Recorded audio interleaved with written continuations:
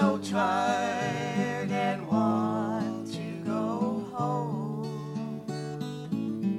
The world is falling apart all over.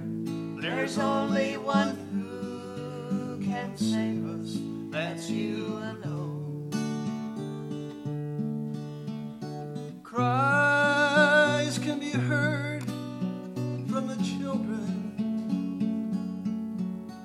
who are dying from hunger each day. Cries can be heard from all over the world. Will you come soon? We all pray.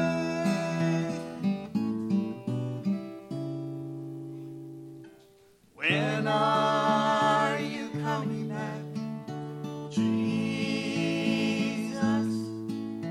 We're so tired and want to go home. World is falling apart all over. There's only one who can save us, that's you alone. We're here, Lord, the true and the faithful, but we all have our worries and woes. Events are in stride with what you prophesied. We just all hope we're ready to go.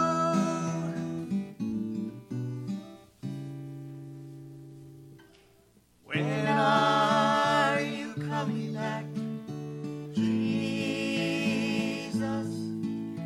We're so tired and want to go home. World is falling apart all over. There's only one who can save us, that's you alone. There's only one who can save us, and that's you alone.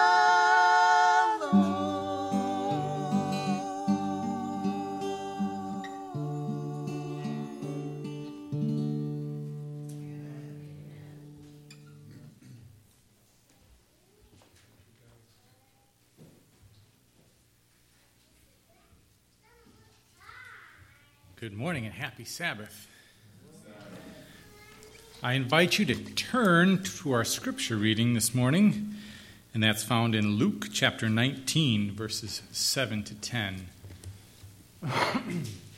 I can't tell you how much I've missed seeing everybody here. There's something about getting together as family in Jesus Christ, how the Holy Spirit works and moves in our hearts. Something you can't really, truly replicate just watching something at home. Luke chapter 19, verses 7 through 10. But when they saw it, they all complained, saying, He has gone to be a guest with a man who is a sinner.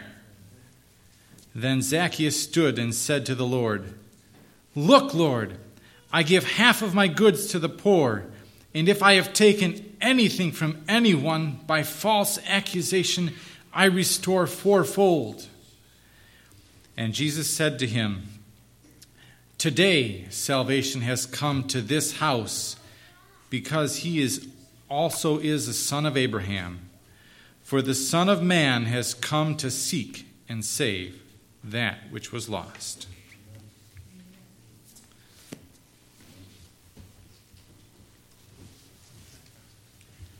Well, good morning.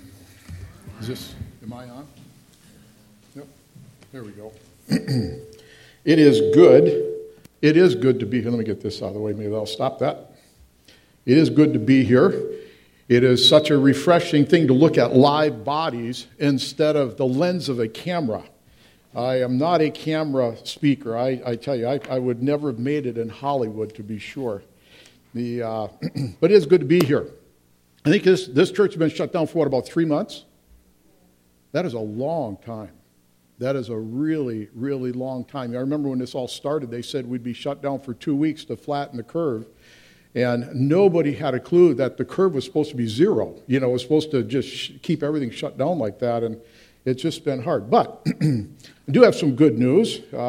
One of the hats that I wear as in the conference, not only as interim pastor here, but with the conference evangelist, but I'm also the stewardship director, coordinator, whatever subtitle they have on that. And I've got some good news that, you know, some of the things that we're worried about is what's going to happen financially in a conference. And the conference offerings have been holding good. They've really been holding good. So I want to thank you all for your faithfulness in that. It makes a big difference as to whether we can continue as a conference or not. Another thing, a date for you to put in your calendars is August 29. August 29, which is a Sabbath. It's Wisconsin Conference Celebration Sabbath. I will email a insert you can put in the bulletins. I just got this. We'll be at Camp Wakanda. It's from 10 a.m. to 4:30 p.m. There will be no camping. It's just the day. There will be no meals served. So if you plan on staying there any length of time for the afternoon, you may want to bring a sandwich or something along with you. Otherwise, it's going to be a long, hungry drive home. But anyways, there will be more information coming on that. There will be baptisms in Sandow Lake as they normally have at camp meetings. So that's kind of trying to keep that all together. But it is good to be here. It really is. Good to see you all here. I'm assuming that this isn't normal. There's still, the numbers are down. I was in Rapids 2 weeks ago, and we were down about half of what they normally were. But anyways, one of the other hats that I have, of course, is conference evangelist. I want you to turn your Bibles to 2 Kings chapter 13. This is before I get into the sermon. 2 Kings chapter 13. You know, as an evangelist, I've been doing evangelism for, this is my 20th year. And 17 of that, I was a pastor, but for 20 years, as a pastor, I was more of an evangelist than really a pastor. But every place that I would go, it didn't matter where it was.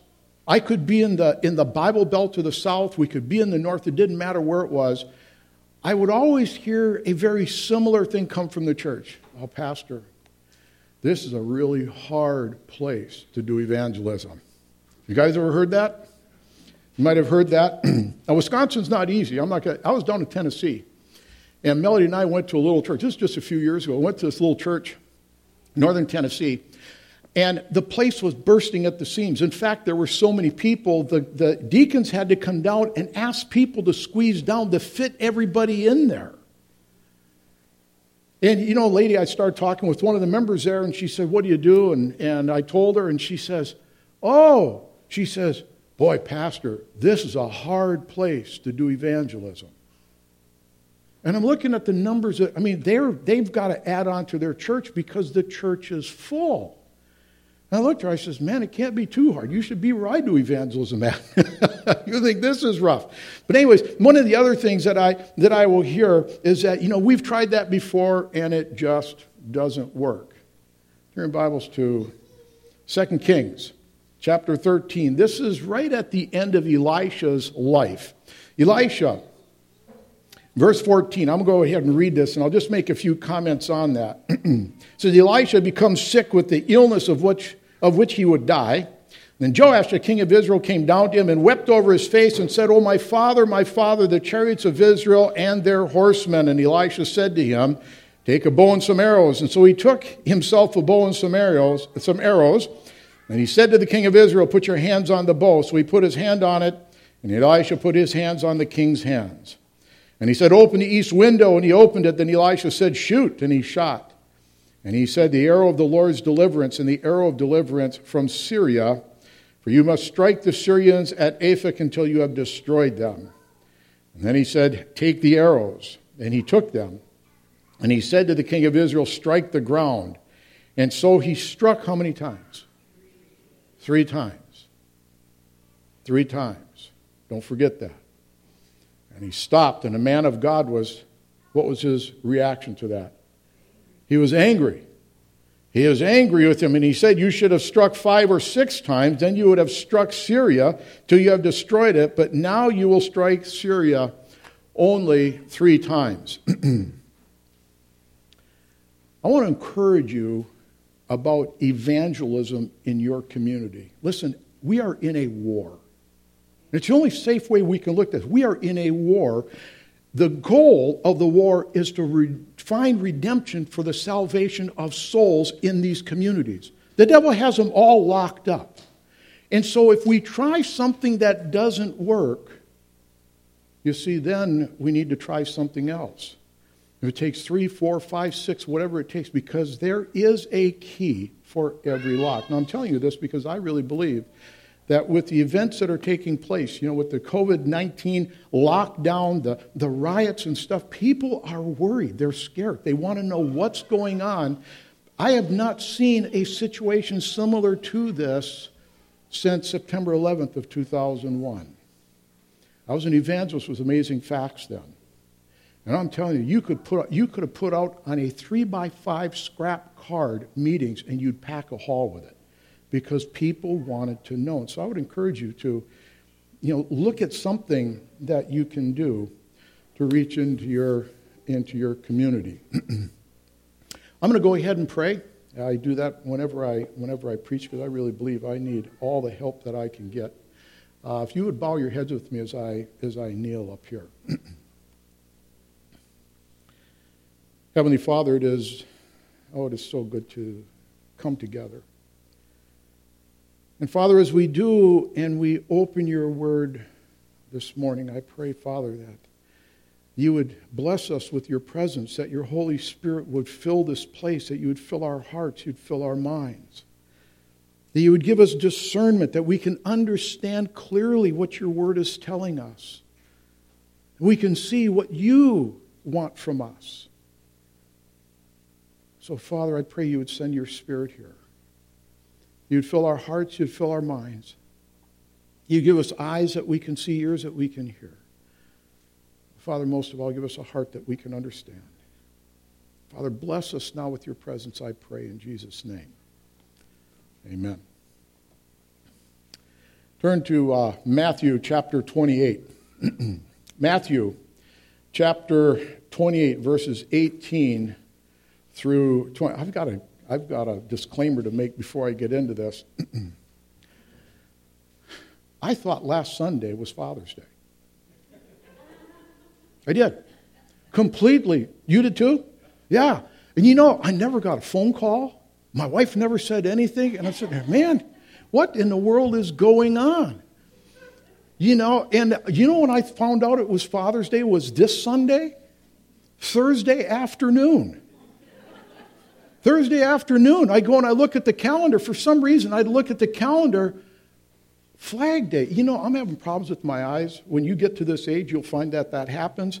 And I'm not focusing quite as clearly. And on the week before, when I saw the F, I just thought it was Father's Day. I never even read the rest of the word. Gives you a lesson on, be careful when you study your Bibles, that one letter may not be what you think. But anyways, I would have had a Father's Day sermon, but I already sent all the information in, so you're stuck with this one today. But anyways, happy Father's Day. When the day goes by, then the next day goes by, another day goes by, another day goes by. My son was home, never said a word. He leaves on Wednesday, and I go, I can't believe it. Man, I've been helping him for the last week and a half, and he hadn't even said Happy Father's Day. And I wasn't going to say anything. Wait till Christmas. You think it's something? No, But anyway, boy, was I shocked when I saw that. I almost fell over. Anyways, Matthew 28.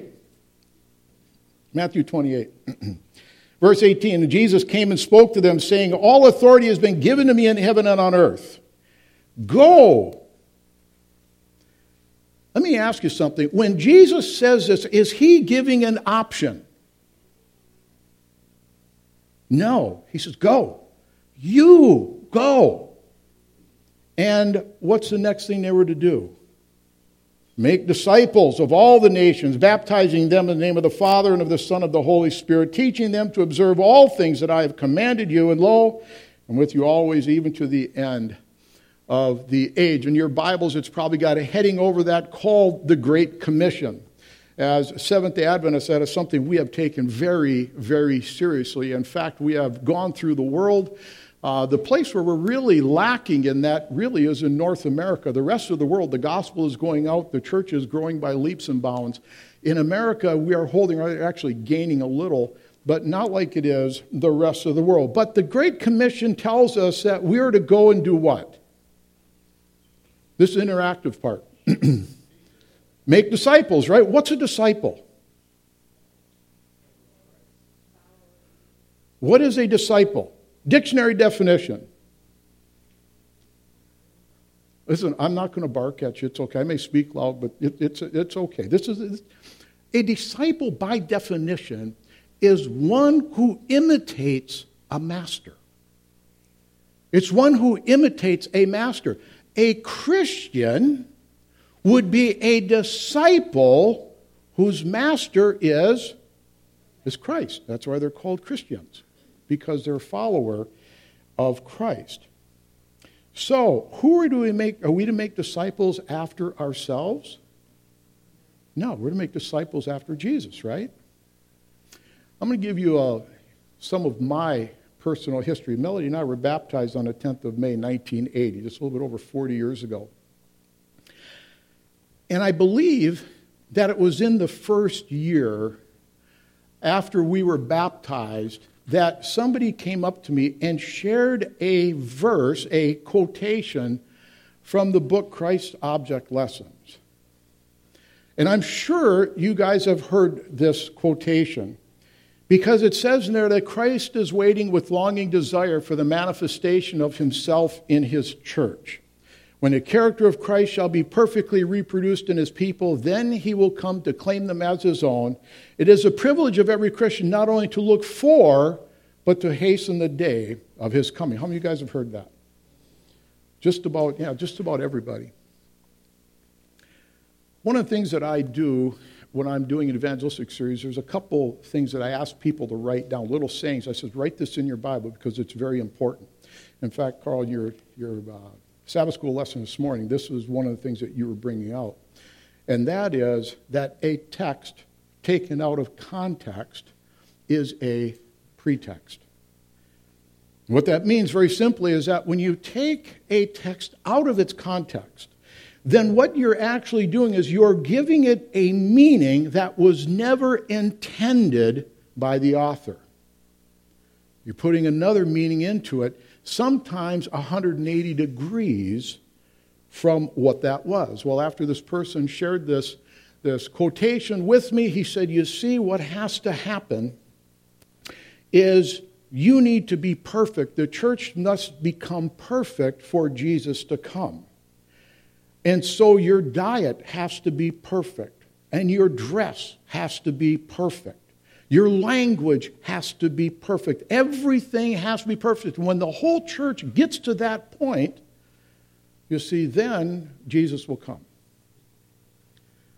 Well, you know, being new Christians, and when we studied, we were living out in the bush of Alaska as we were studying, and as we were studying this, I mean, there was nothing we wouldn't do, whatever it was that we were asked to do. And I thought, well, if I've got to be perfect, I've got to be perfect. That's what God wants from me.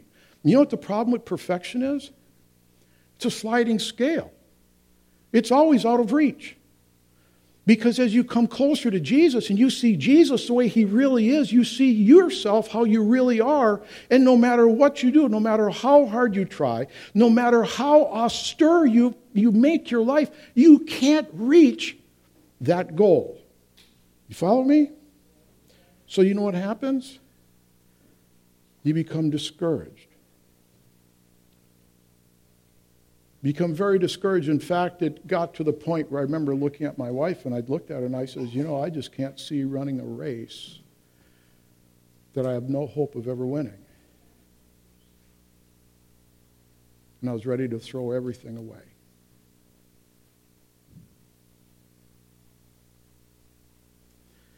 But see, what I found was that quotation, the way it was shared to me and the meaning that was given to it was completely out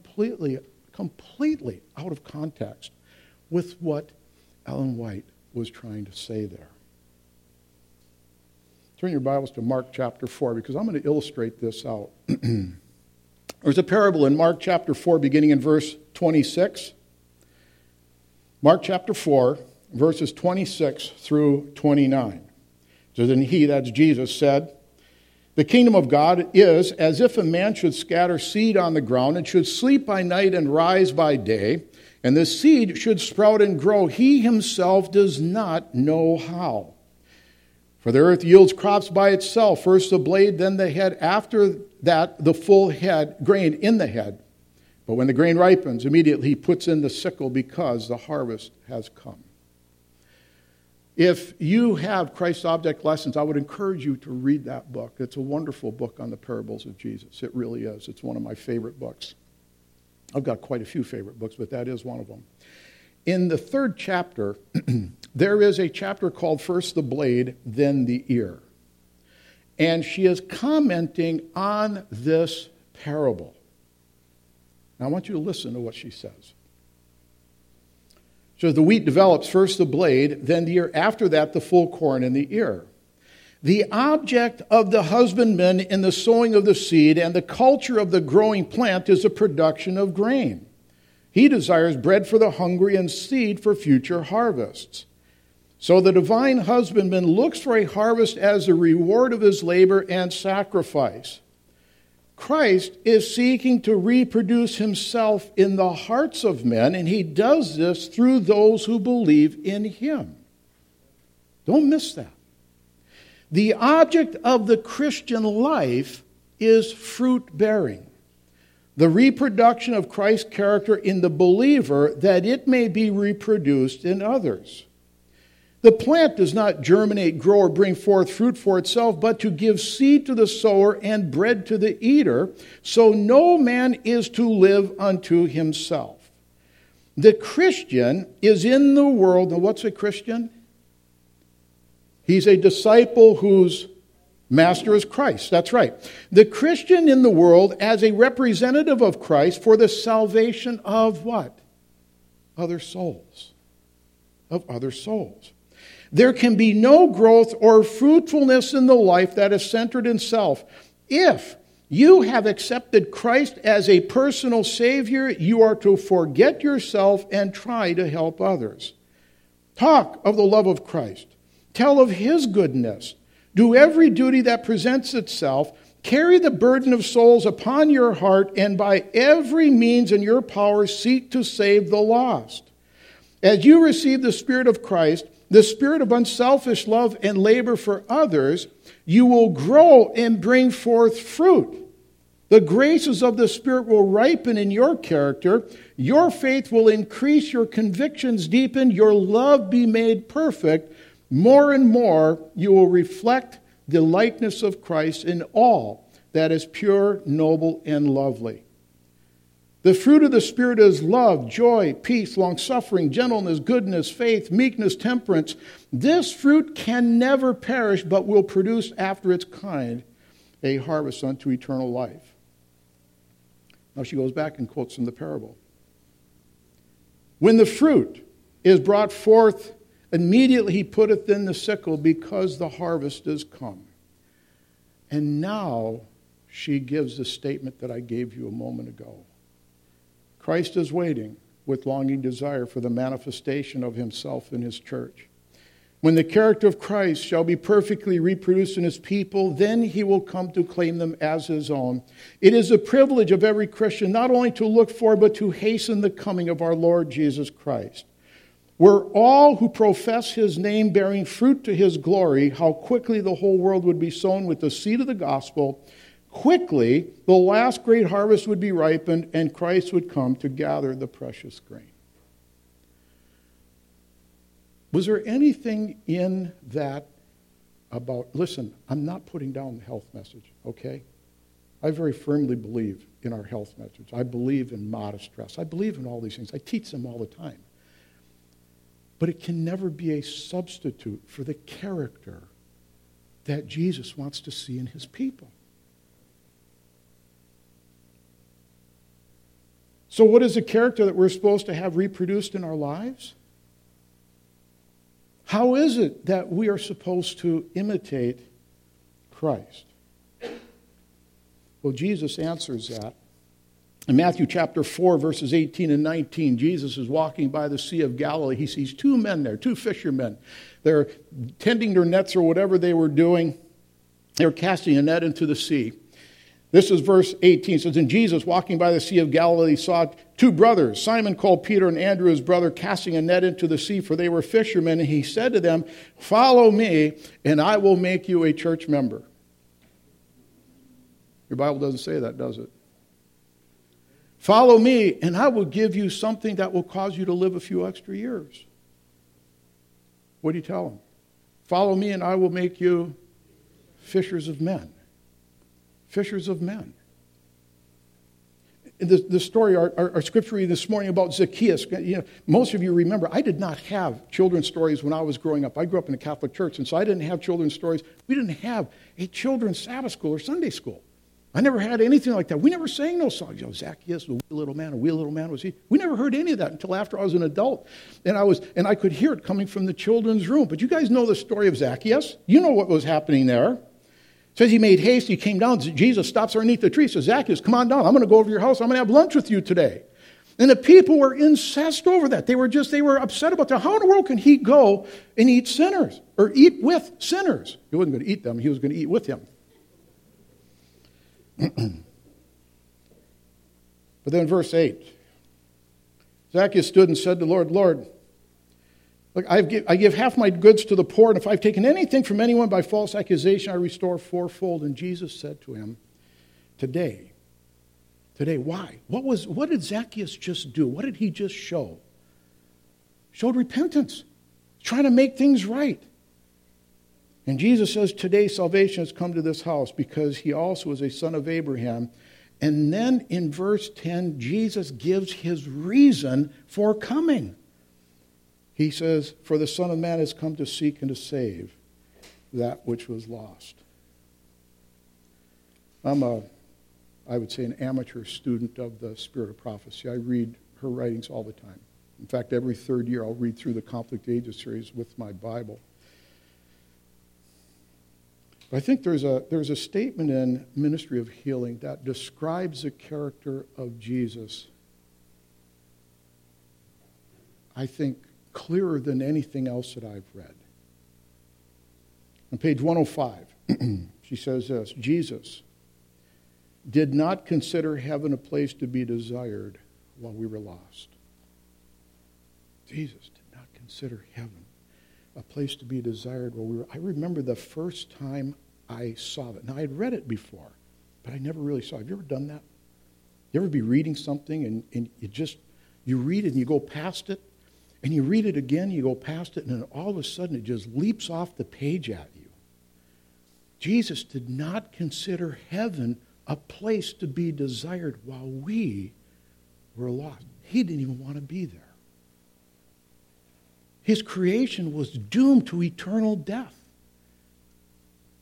And he could find no joy in being in heaven. She continues, he left the heavenly courts for a life of reproach and insult, a death of shame. He who was rich in heaven's priceless treasure became poor, that we through his poverty might be rich. We are to follow the path he trod. Now listen, she continues on. He who becomes a child of God should henceforth look upon himself as a link in the chain let down to save the world, one with Christ in his plan of mercy, going forth with him to seek and to save the lost. She says, we are to feed the hungry, clothe the naked, comfort the suffering and afflicted. We are to minister to the despairing and to inspire hope in the hopeless. And folks, listen, there's a lot of people that are hopeless right now. A lot of people are hopeless right now. I had a man came to my house from Minneapolis Thursday night actually, it was about 8:45 when he got there. And I asked him, I said, are you close to where the rioting and stuff is going on? He goes, oh yeah. He says, businesses, buildings, factories just destroyed. He said, it's scary. It's really scary. Hopelessness. We can bring hope to the hopeless. She says, the love of Christ manifested in unselfish ministry will be more effective in reforming the evildoer than will the sword or the court of justice. These are necessary to strike terror to the lawbreaker, but the loving missionary can do more than this. Often the heart that hardens under reproof will melt under the love of Christ. The missionary can not only relieve physical maladies, but he can lead the sinner to the great physician who can cleanse the soul from the leprosy of sin through his servants. It's me and you. God designs that the sick, the unfortunate, and those possessed of evil spirits shall hear his voice. Through his human agencies, he desires to be a comforter such as the world knows not. That's what God wants out of us. In Desire of Ages, she really quotes very, very similar, but she follows it up with this. She says, the Christian is ever to realize that he has consecrated himself to God and that in character he is to reveal Christ to the world. The self-sacrifice, the sympathy, the love manifested in the life of Christ are to reappear in the life of the worker for God. You know, I've thought a lot about why do we even have a church? And really, there's only one reason for there to be a church. It's not for schools. It's not for conferences. It's not for unions. It's not for a general conference. It's not for the largest Protestant educational system in the world, nor is it for the largest Protestant health system in the world. That's not why we're here. We're here for one reason. That is to preach the everlasting gospel in the context of the three angels' messages to the world. Prepare a people that a loving God is going to put an end to all of this sin. Sin will never rise again. It's going to be put away forever. And if you want to live in a place where peace and harmony will exist for all eternity, you need to come to Jesus. You need to meet the guy that I know, because he's the only one that can get you there. That's why we're here. That's why we're here. I mean, it's wonderful that we have church, we have fellowship, we have all these things that we can do together. But that's not the end in itself. The whole purpose is for service. It's to go to serve our fellow man. You know, Daniel talks about what happens to those who have been faithful in that. In Daniel chapter 12 and verse 3, it says, and they that be wise shall shine as the brightness of the firmament, and they that turn many to righteousness as the stars forever and ever. There used to be a song that when I first came into church, it was sung, I don't even know if it's in the new hymnals anymore, but will there be any stars in my crown? You guys remember that? Remember, that was a long time ago. I don't know if it's still in the hymnal. But I remember talking about that, and people were talking about, will there be any stars in my crown? We don't do it to do that. We do it because we love Jesus. And because we love Jesus, you see, the closer we come to him, the more we will see others the same way he looks at others. There won't be any. You know, Jesus had an amazing thing. When he looked at people, he never saw them how they were. Mary Magdalene, he didn't see her as a prostitute that was dragged before him in hopes by those that dragged her there that she would be stoned to death at his condemnation. What he saw was a woman who had been wronged many times, but had the capability, the capacity to love much. And this woman was the first one who saw Jesus after he rose from the dead. Faithful follower. Who was it that stood by the cross? Where was Peter and Andrew and all the others? They were hiding because they were worried about what was going to happen to them. Where was Mary Magdalene? She was right there at the foot of the cross. See, she captured that love. which the disciples eventually did too. The book Faith I Live By shows in our life here, earthly, sin-restricted though it is, the greatest joy and the highest education are in service. And in the future state, untrammeled by the limitations of sinful humanity, it is in service that our greatest joy and our highest education will be found. If any man's work abide, he shall receive a reward. Glorious will be the reward bestowed when the faithful workers gather about the throne of God and of the Lamb. They that have been partakers with Christ in his sufferings. They have been workers together with him in the plan of redemption, and they are partakers with him in the joy of seeing souls saved in the kingdom of God, there to praise God through all eternity.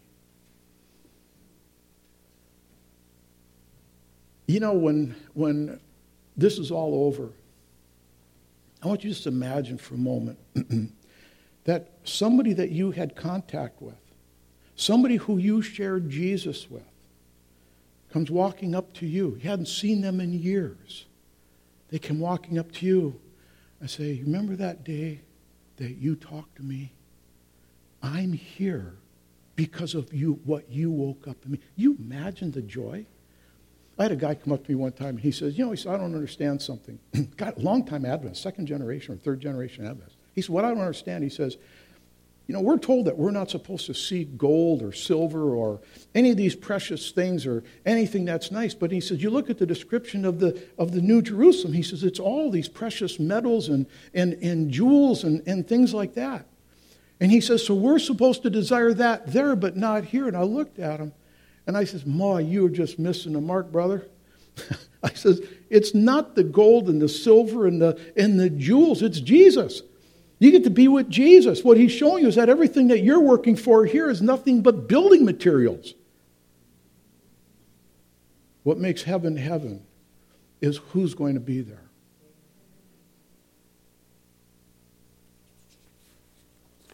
In Luke, I'm going to skip through some of this. It's getting late. Luke chapter 9, verse 23 through 26.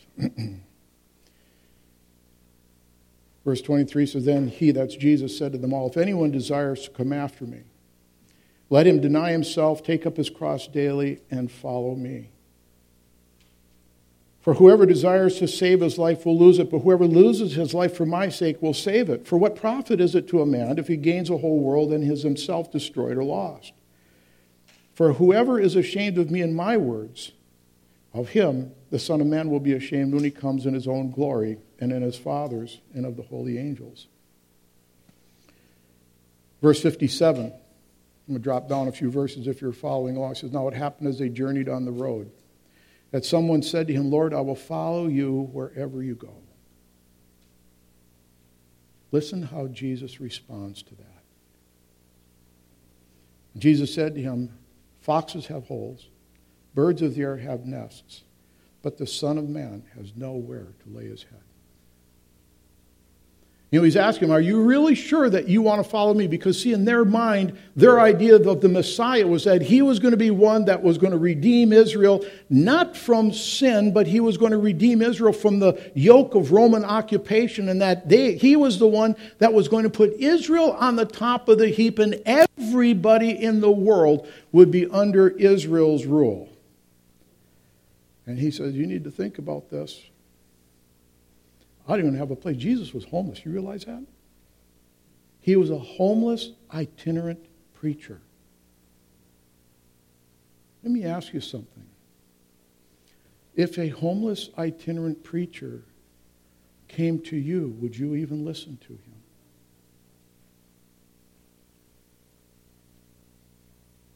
Then he said to another, follow me. But he said, Lord, let me first go and bury my father. And Jesus said to him, let the dead bury their own dead, but you go and preach the kingdom of God. Another also said, Lord, I will follow you, but let me first go and bid them farewell who are at my house. But Jesus said to him, no one, having put his hand to the plow and looking back, is fit for the kingdom of God.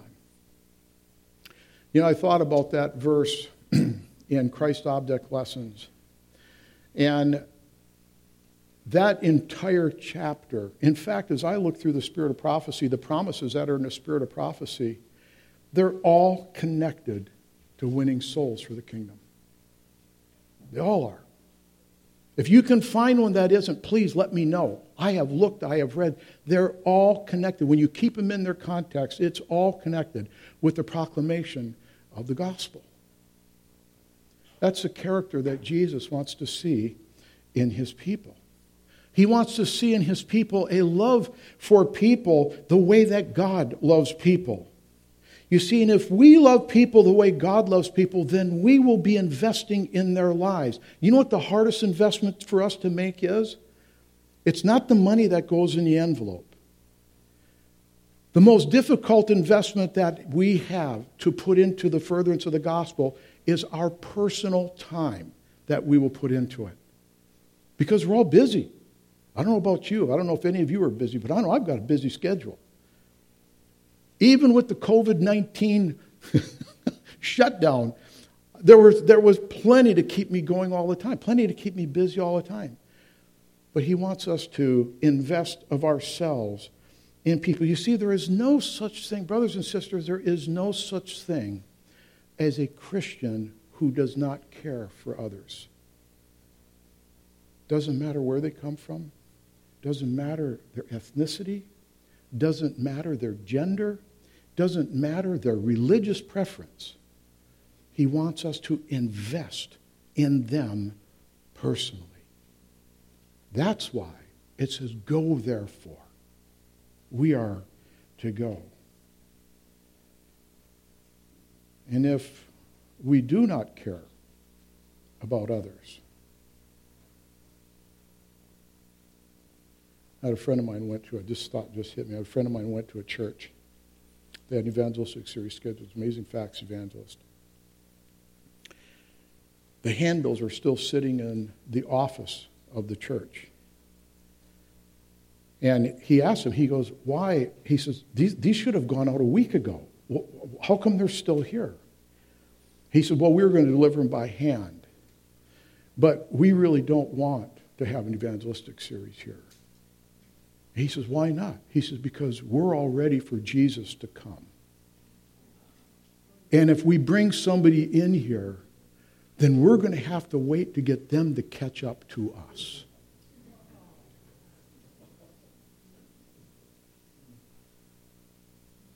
I'll tell you, that attitude, brothers and sisters, is not going to make it in a day of judgment. You know, there's going to be three surprises for us when we get to heaven. You guys know about that. We'll be surprised because there are going to be people there that we didn't think were going to be there. We're going to be surprised because there's people not there that we thought were going to be there. But you know what the biggest surprise is? That we're going to be there.